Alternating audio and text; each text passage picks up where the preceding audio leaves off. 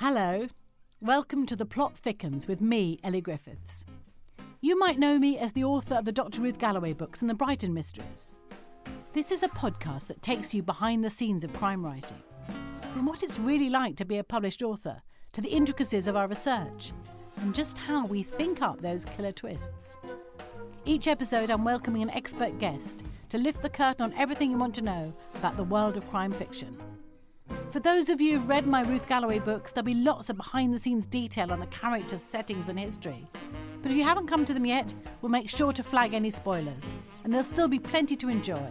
This week we have Anne Cleeves to talk about settings. From how we capture an atmospheric setting, what it brings to our books, and the joy of touring a specific area of the country year after year. Anne is the award-winning crime writer, whose books are behind ITV's Vera and BBC's Shetland, set in Northumberland, Shetland and, most recently, Dorset. Oh, hi, Anne. Hello, Ellie. It's so lovely to be here. Oh, thank you so much for doing this. It's brilliant. So you're not actually in the studio with me, and as we're talking about setting, I wondered if you could set the scene about where you are.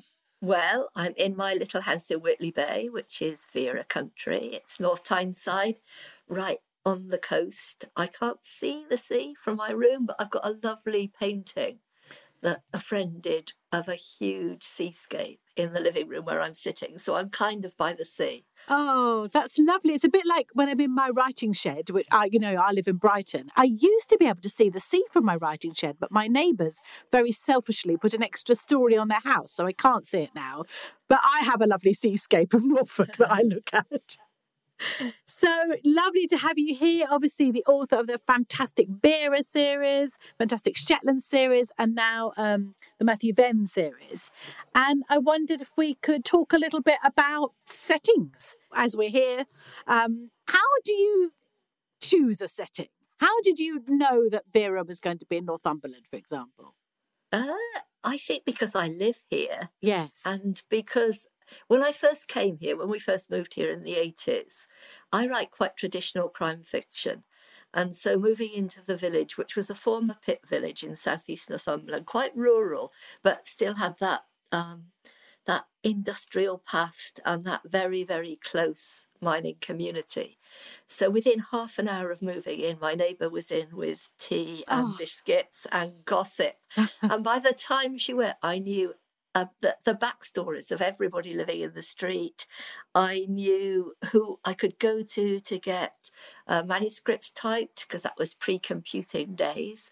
And I just knew that this was going to be a great place to write traditional crime fiction, because I think if you're writing a village murder mystery in the South now, there are very few of those villages where the people who live there, their families go back generations and they have those close ties, because it's commuters. And it's certainly in the West Country, in North Devon where I live, there are so many rental properties and holiday homes now that it doesn't feel that you could do it. But I knew that I could in Northumberland. It's a bit the same with Norfolk, actually, because, the Ruth books are set in Norfolk, but I live in Brighton. And I've got some family links to Norfolk. But people do tend to sort of stay in Norfolk, to live there and stay there. And so you do get all that local knowledge that I think you're right, I don't think you'd get that in a place like Brighton, which people often sort of pass through, Yeah, I think so. And I think I love that. I love that. When we first moved here, you could tell from people's accents which former pit village they lived in, because there was just that people didn't really move at all. They just stayed where they were. It's different now, of course, because people have to move away for work, but then they didn't. They were still working pits in Northumberland when we first moved there. You still hear the old Norfolk accent, actually. But again, as you say, it's much rarer now. And it's so beautiful. It's such a lovely accent. Yeah, I do love that Norfolk accent. Yeah. You can buy, I think it's called All Bootiful and New. And it's a version of the Bible in that Norfolk accent. It's so amazing. Cool. Yeah. But I suppose in a book, if you had a character like, just thinking of your story about when you moved in, if you had a character come round as soon as you move in and give you everyone's backstory, that would be too convenient for a plot, wouldn't it? Absolutely. But just knowing that it's that sort of place was really useful. And that's why I started writing about it, I think. Oh, it's wonderful. And what about a place that you don't live? So what happened with Shetland? Well, I know Shetland very well too, because I dropped out of university and a chance meeting in a pub in Putney. I love this story. Got me a job cooking in Fair Isle Bird Observatory, and I didn't know where Fair Isle was. I thought vaguely, well, I had no Scottish geography at all. I thought vaguely it was one of the Western Isles, but it isn't. It's the most southerly island in Shetland, and it's a long way from anywhere. For those people who, like you, are coming to Shetland Noir next spring. I cannot wait. They'll find out that it's either 12 or 14 hours overnight by ferry from Aberdeen, and depends whether you stop off in Orkney on the way. And then another 3 hours on the most horrible boat in the universe to get into Fair Isle. Oh, I'm looking forward to it. Well, you don't have to do, we'll be on Shetland mainland, so you'll be able to just fly in an hour. It'll be fine. And then I loved it, fell in love with the island, got to know Shetland. That was a long time ago, nearly 50 years ago, and I'm still visiting, and so I know it really well. I spent 2 years in Fair Isle, 2 different seasons. So you had a chance meeting in a pub as a sort of teenager, and someone says, come and be a cook. I mean, were you a cook? Could you cook? No, couldn't cook, knew nothing about birds, but I was assistant cook, so that meant that I was mostly peeling spuds and cleaning bathrooms the first year, and I must have done all right because the next year they had me back as cook. I still know some of the people who were there that first time, still friends with them, which is terrific. Oh, it's so lovely. And you met your husband there? I did, yeah. He came as a visiting bird watcher, came and stayed in the observatory, and we got on. Oh. It was a fairly dry island in those days. It's not so much now. But I did notice that he had a bottle of very good malt whiskey on top of his rucksack while I was showing him to his room. Made him even more the perfect man, I should imagine. Yeah. So when you came to sort of set a murder series there, I mean, did you think about the fact, I mean, there aren't many murders there, are there? There are some. There have been some in the last 50 years, I suppose. But no, and it was always going to be a standalone novel, The Raven Black. It was going to be a book about what it is to be an outsider. And it was, so Jimmy Perez looks different because there was an Armada ship wrecked off Fair Isle. And there were 60 survivors. So it's not outside the bounds of possibility that one of them married an island woman.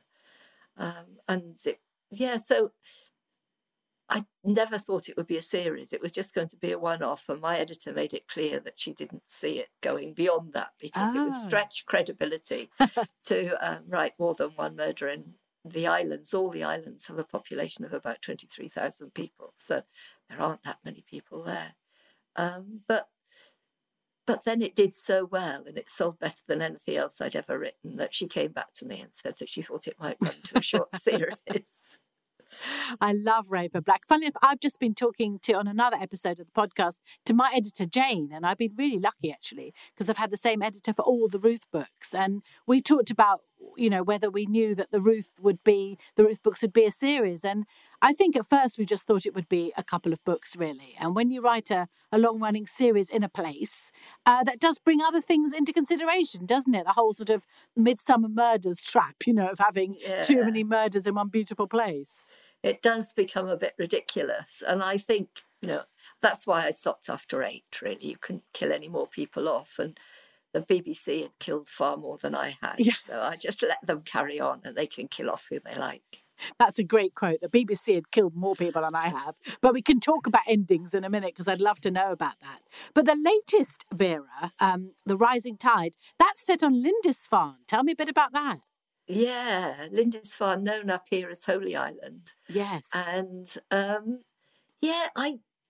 I suppose it was my lockdown book. It was the book that I wrote when we were really, really scared at first when the pandemic hit.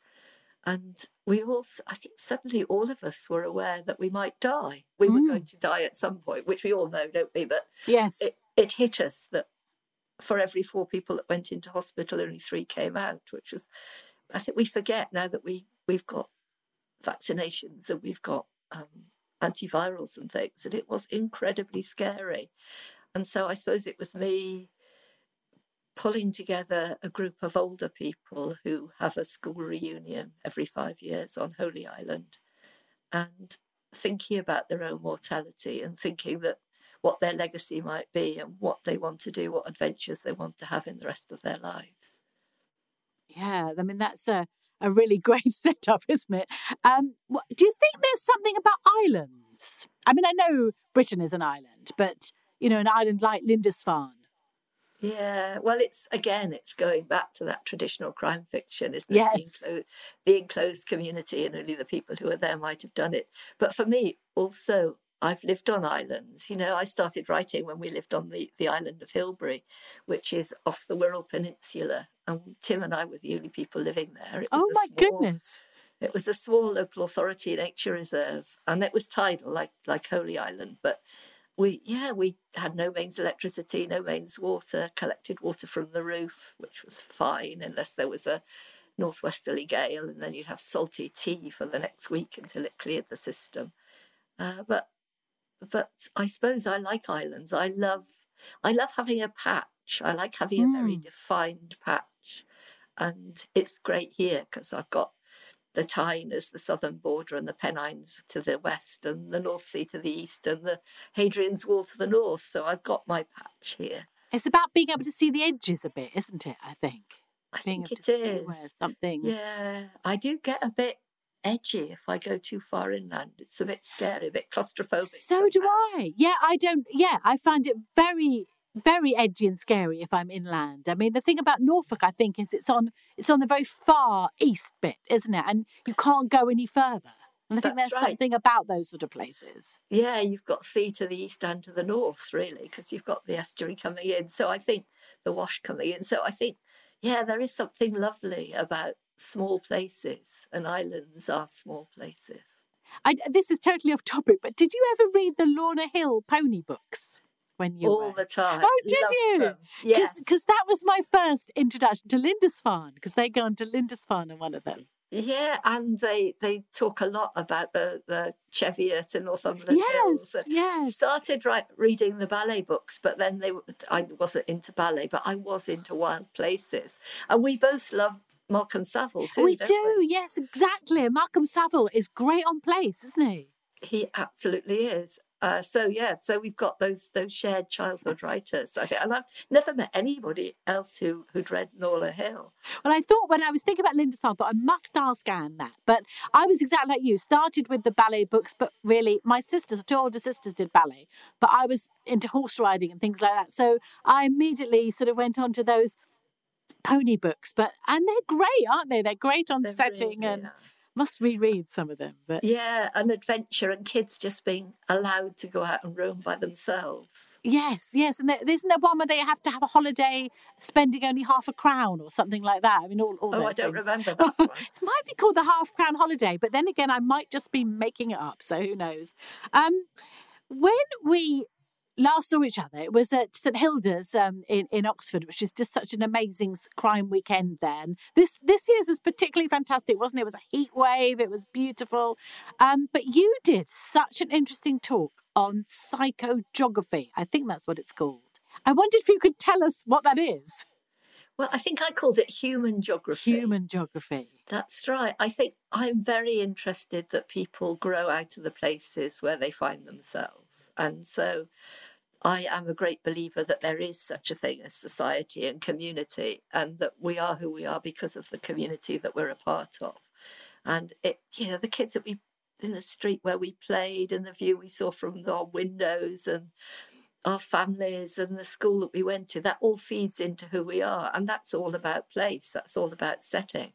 And I think when new writers start to think about a story and to start to think about characters, they need to have the place very firmly in their mind. Because, well, as with you and both your series with the certainly the Norfolk ones, place is so important.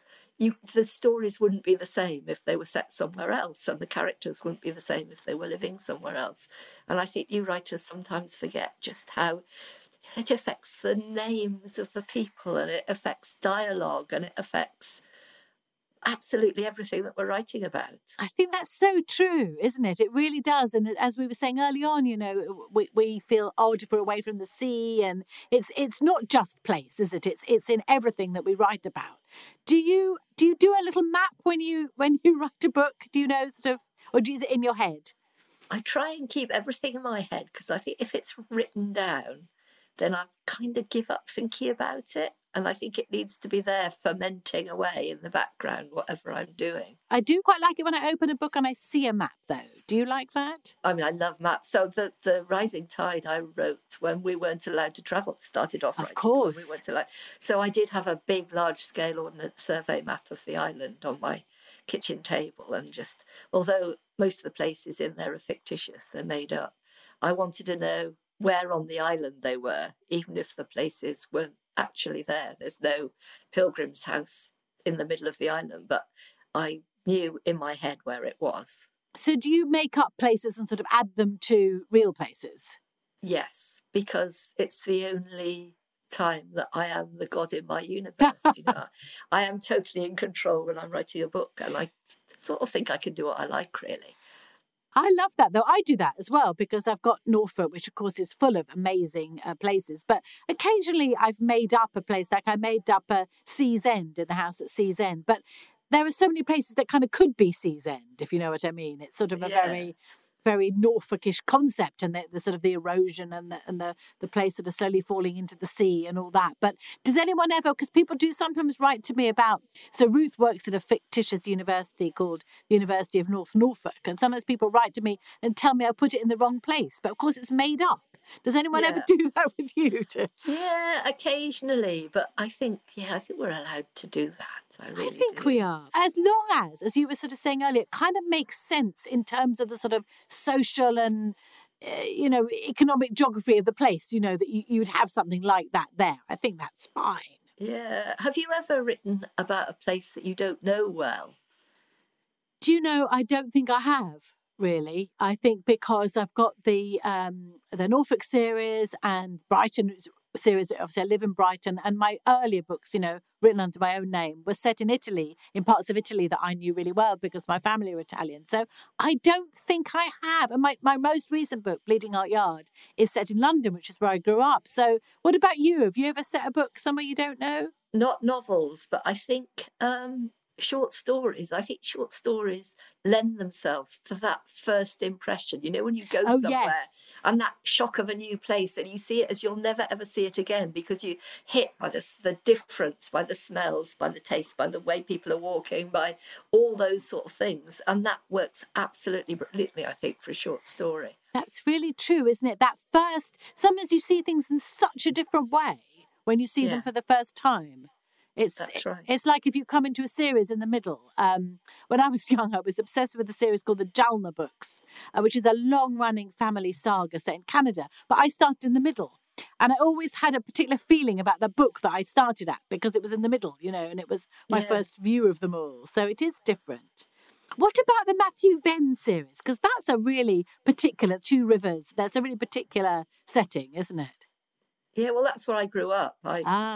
We moved to North Devon when I was 11, so I went through secondary school there in Barnstaple and still have great friends there. And my dad was a village head teacher, so he taught in the village of Umberley up the Tor Valley and then in Woolacombe, right on the coast. So, and I had just the best time. My sixth form, I think, perhaps that's why I dropped out of university, because I had the best time in sixth form and we got on so well, and it was all talking ideas and plans and places and music, and then university seemed quite anonymous in contrast, and I thought I was going to be like school but even better. I think sixth form can be great, can't it? I don't think I really enjoyed school till sixth form, and then I really did enjoy it. Yeah, and I still have, I think, again, that's where the Rising Tide comes from in a way. I still have friends that I'm in touch with who I was at school with and just feel very, very close to.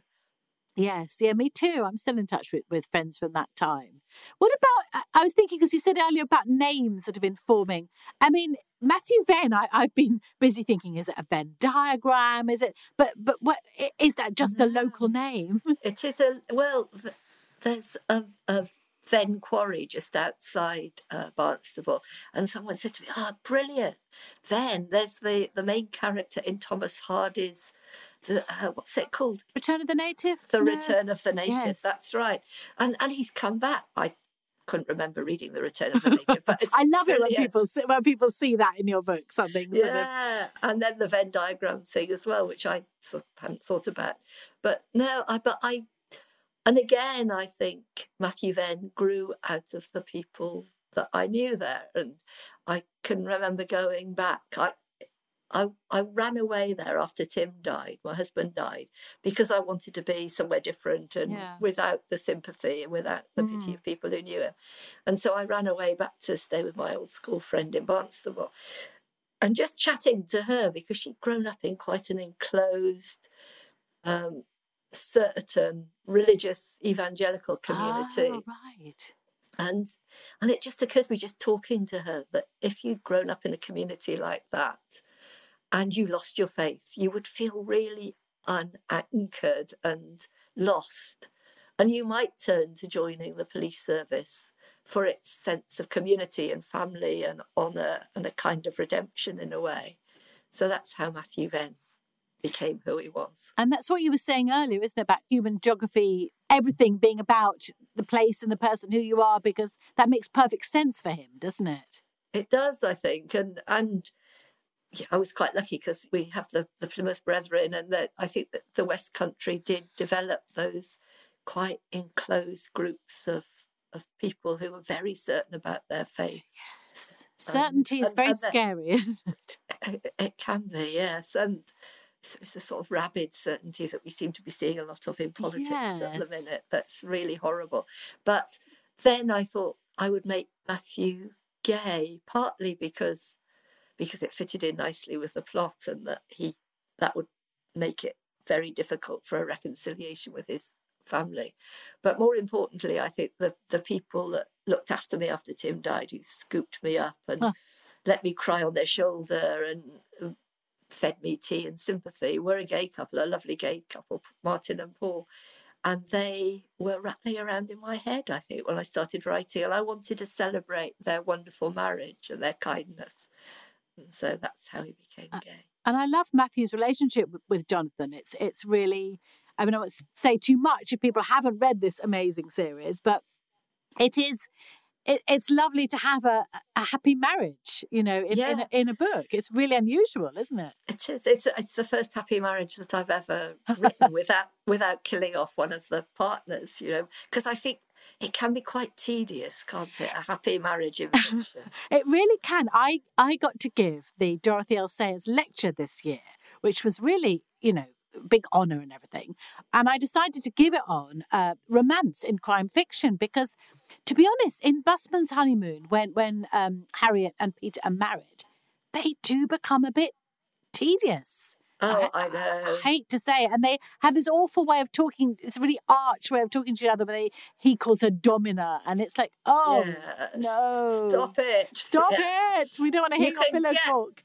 You can get away with it in Gaudy Night because they're not actually together. Yes, I love Gaudy Night. You get that sense of him respecting her, not just for who she is, for her intellect as well as everything else. But you can't go on like that for too long. No, you really can't. I think that's probably where I am a little bit with the Ruth series, you know, at book 15. You know, I feel there's got to be some resolution, you know. Yeah, it's very hard, isn't it, to keep that tension going over a number of books. Well, it really is. And I think in a way, lockdown helped because I kind of also wrote a lockdown book, but sort of really in lockdown in book 14. And that sort of helped because that was a big thing that happened to all of us. But after that, I felt I really did have to sort of come to some sort of conclusion. I mean, what was in your mind when you decided that with the Shetland series? I think because I wrote them as 2 quartets. So first of all, there were just going to be 4, and they were all round colours. Raven Black, White Knights, Red Bones, and Blue Lightning. So that's it. Do you know, I'd never noticed that. I have read all of them. I'd never noticed that. And then I thought, I've still got things to say because Shetland was changing. When I first went, oil was just coming to the islands and everybody was feeling very positive and it was very affluent. And because the Shetland Islands Council were really canny and said, yes, you may bring your oil into our beautiful islands, but we'll take a percentage of every barrel, thank you. Right. And all that went into 5 charitable trusts, and that's why we have the beautiful arts centre in Lerwick, which you'll see, and schools were really well provided for, and each tiny community has its own leisure centre and swimming pool and all that. But then, by the time I was starting the second quartet, which have names around the elements, then the oil was drying up and interest rates were falling, so that the trust didn't have much money anymore, and people were actually starting to realise that they couldn't have just what they wanted, and there was this sense of unease, really. So I wanted to do that, but at the end of those 4, that was enough. So you always, that was a shape that was kind of in your head? Yeah, I did have that shape, that arc of possibilities. And I remember hearing you say, I think you were interviewed and somebody said, oh, well, Ian Rankin thought he'd finished Rebus, but he brought him back, and you said, oh, I won't do that, or something like that. Yeah, no, I've got more. I was on Ian and I were doing a joint event somewhere, I think, and he just looked at me and I said, no, I'm finishing the Shetland books. He looked, well, good luck with that, he said. Yes. But no, I'm stronger-willed than he. I really feel that you have made that decision, haven't you? I have to say, I haven't ruled out bringing Ruth back at some point, but it's certainly Really? No. I have said the end for now, but it seems the right thing to do at the moment. I have to say, it feels like the right place to stop for a bit. Anyhow, I might write a short story or 2 set in Shetland or Orkney, because Jimmy is now. In my stories, Jimmy is based in Orkney, but we'll see. Yes, short stories again are good for. I wrote this children's series about a character called Justice, and it's set in the 1930s, and always wanted to bring it up to the war, so that the last one is 1939, and it was 4 books, and I always wanted to be 4 books, but now I am thinking I might like to do a short story about her as an adult, and that short stories do give you that possibility, don't they? They do. You've got that flexibility, I think. And what's it like? I mean, I have to say, keep the envy out of my voice in this little bit, but what's it like seeing the setting that you created on television? Because all 3 of your big series have been televised, haven't they? They have. I mean, I'm just so lucky. You deserve it, Anne, definitely. I'm not sure about that. But the only deal breaker for me, I know that other people have their own red lines, but for me it was just that they should be filmed where they're set. Yes. So again, setting is really important, and it's expensive taking a whole cast and crew up to Shetland. And even though the books are finished, and even though Dougie Henshall, the actor, is leaving, there will still be more Shetland on television, which is terrific. Yes. But it's not easy. But that show just wouldn't have worked if they hadn't filmed in the islands. And the same with. I think Brenda loves coming up to Northumberland now and to the northeast, so that will carry on being filmed here. And then Matthew Venn, I think they made a beautiful job just of the way the whole show looked, because I know that the director went and looked at watercolour artists who worked in the West Country and used the colours and the palette that they were using. So it's very gentle, the colours there. Yes, it's some beautiful blues and greys, and it's gorgeous. Yeah, and not the sort of dark, hard colours that you sometimes get in crime fiction. So I thought that worked. I've just been very lucky with all the adaptations. They're made by the same production company, Silverprint, and they're just stunning. Well, Silverprint, the Ruth ones are still available. So, set in lovely Norfolk. Oh, they would make such a great job of it. I would love to see them on TV, though. I mean, I guess, did you have some moments when you thought, I wonder what they're going to do? Did you know that Brenda Blethyn was going to be Vera quite early on? Yeah, I did, because I got to know the scriptwriter, the lead scriptwriter of the first few, and he and I became great friends because I drove him round Northumberland, again, insisted that the scriptwriter could see a bit of the place first. Yes. So we drove round Northumberland and chatted and had meals together. And so we became great friends. And so through him, he was like my mole, really, within the company. Through him, I knew that Brenda had been offered the part. And because she'd just done Secrets and Lies and Little Voice and just been on Oscar nominated, ITV were desperate for her to do it, to have a vehicle for her. And so we knew that if she said yes, the show would probably run. because you know what it's like. Even if you've got a script, that's Oh only gosh, the beginning. yes. They then have to be commissioned by the schedulers. So we knew that it had been offered to her, but she'd only just got it, so I was fairly relaxed. But then walking to the pub with Tim one night, got this phone call from Paul, and she said yes. But you can't say anything because it's deadly secret. So Yes. of course we were just so thrilled. Carried on walking to the pub, bought everybody in the bar a drink, but we couldn't tell them why. I think when I first heard that she was going to be Vera, I mean, she's a really petite, always beautifully dressed woman, isn't she? And I know you describe... Totally elegant. Totally elegant, always looks elegant. And I know you describe Vera as a great lumps of a woman. But how does she become a different person? She looks taller, she looks bigger, she just does it, doesn't she? She does. She's a great actor. She worked with the director. I guess that's what it is. Yeah, she worked with the director Mike Leigh on Secrets and Lies, at least, and maybe other things. And his way of working with the actors is that they have to create this persona that's different from them. So it's completely opposite from the method, where you use all your own internal thoughts and it's, your own experiences. This is somebody who's separate from you and you have to know them inside out. And so he does lots of improvisation with them and they create their scripts as they go along. And Bren says that she does that by going back to the source material, which is reading the books. And I mean, just how brilliant is that for a writer? Because how often do actors do that? They don't go beyond the script usually, but she always does. She reads the books, we send them to her as soon as we have proof copies, she gets them.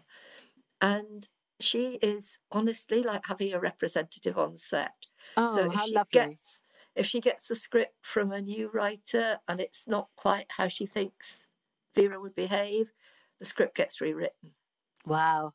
And we actually talk about it as our Vera now, because she's there actually being Vera in the flesh, fighting the cause for that character. That's so nice to think she's sort of advocating for Vera. And so in a way, it's like magic, isn't it? I mean, talking of old school friends, one of my old school friends has written a few Vera scripts, Gabby Chappie.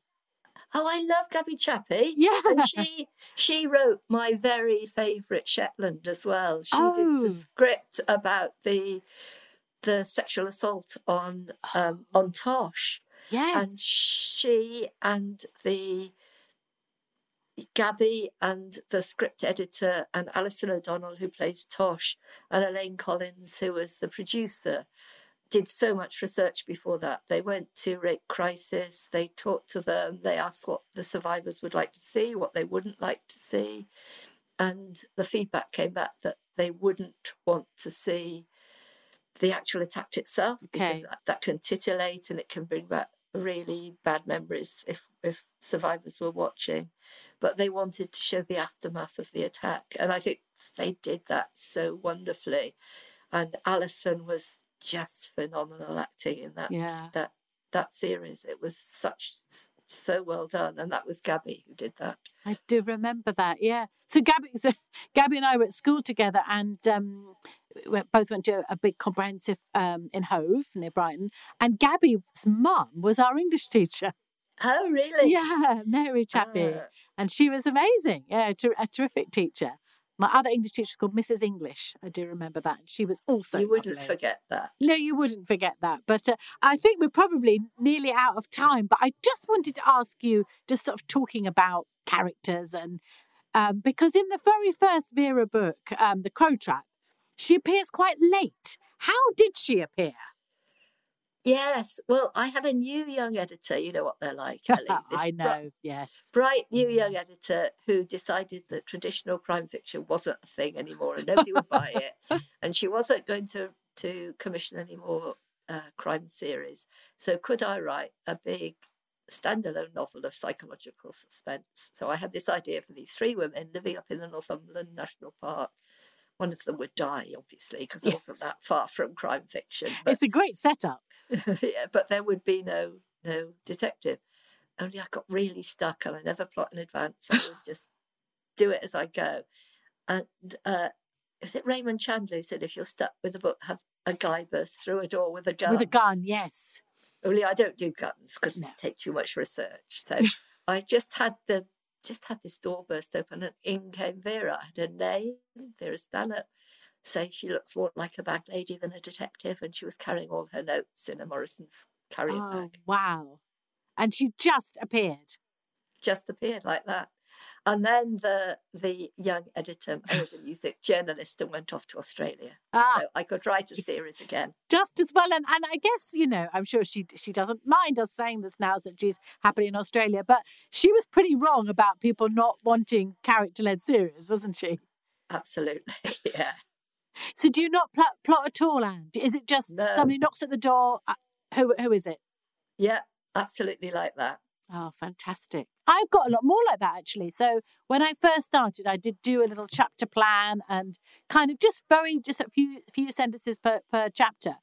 But about 5 books ago, I thought, what if I don't write anything down? What if it is, you know, like that? You know, somebody comes to the door and I don't know who it is.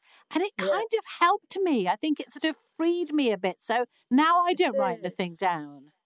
It's quite liberating, I think. And yeah, I write like a reader, I think. So I write the first chapter and I need to know what's going to happen next. So I write the next one. And you have that excitement that the reader has when they're reading. Yeah, so when I finished a bit that I'm writing now, I often just write a couple of like words of the next bit so I know what's coming. And then it sort of grows from there, which is very exciting, isn't it? Exciting way to write. Really exciting way to do it, I think. And have you always been like that? Yes, I can't. Well, I think because for 20 years I didn't have any commercial success at all, and it had to be fun. And if I knew how it was going to end, there wouldn't be any fun in it. But I think a bit like reading the end of a book. Yes. First. And I think the reader can tell that you're still having such fun. I hope so, because I am. Yeah, me too. And, you know, that's what it's about, really. I used to be an editor, as I think you know, and I used to think it would be so easy, wouldn't it, as an editor, a bit like that lovely young editor of yours, if you knew what was going to sell and you could just tell your authors to write it. That would be so simple, wouldn't it? But it doesn't work because the writer has to enjoy it, don't they?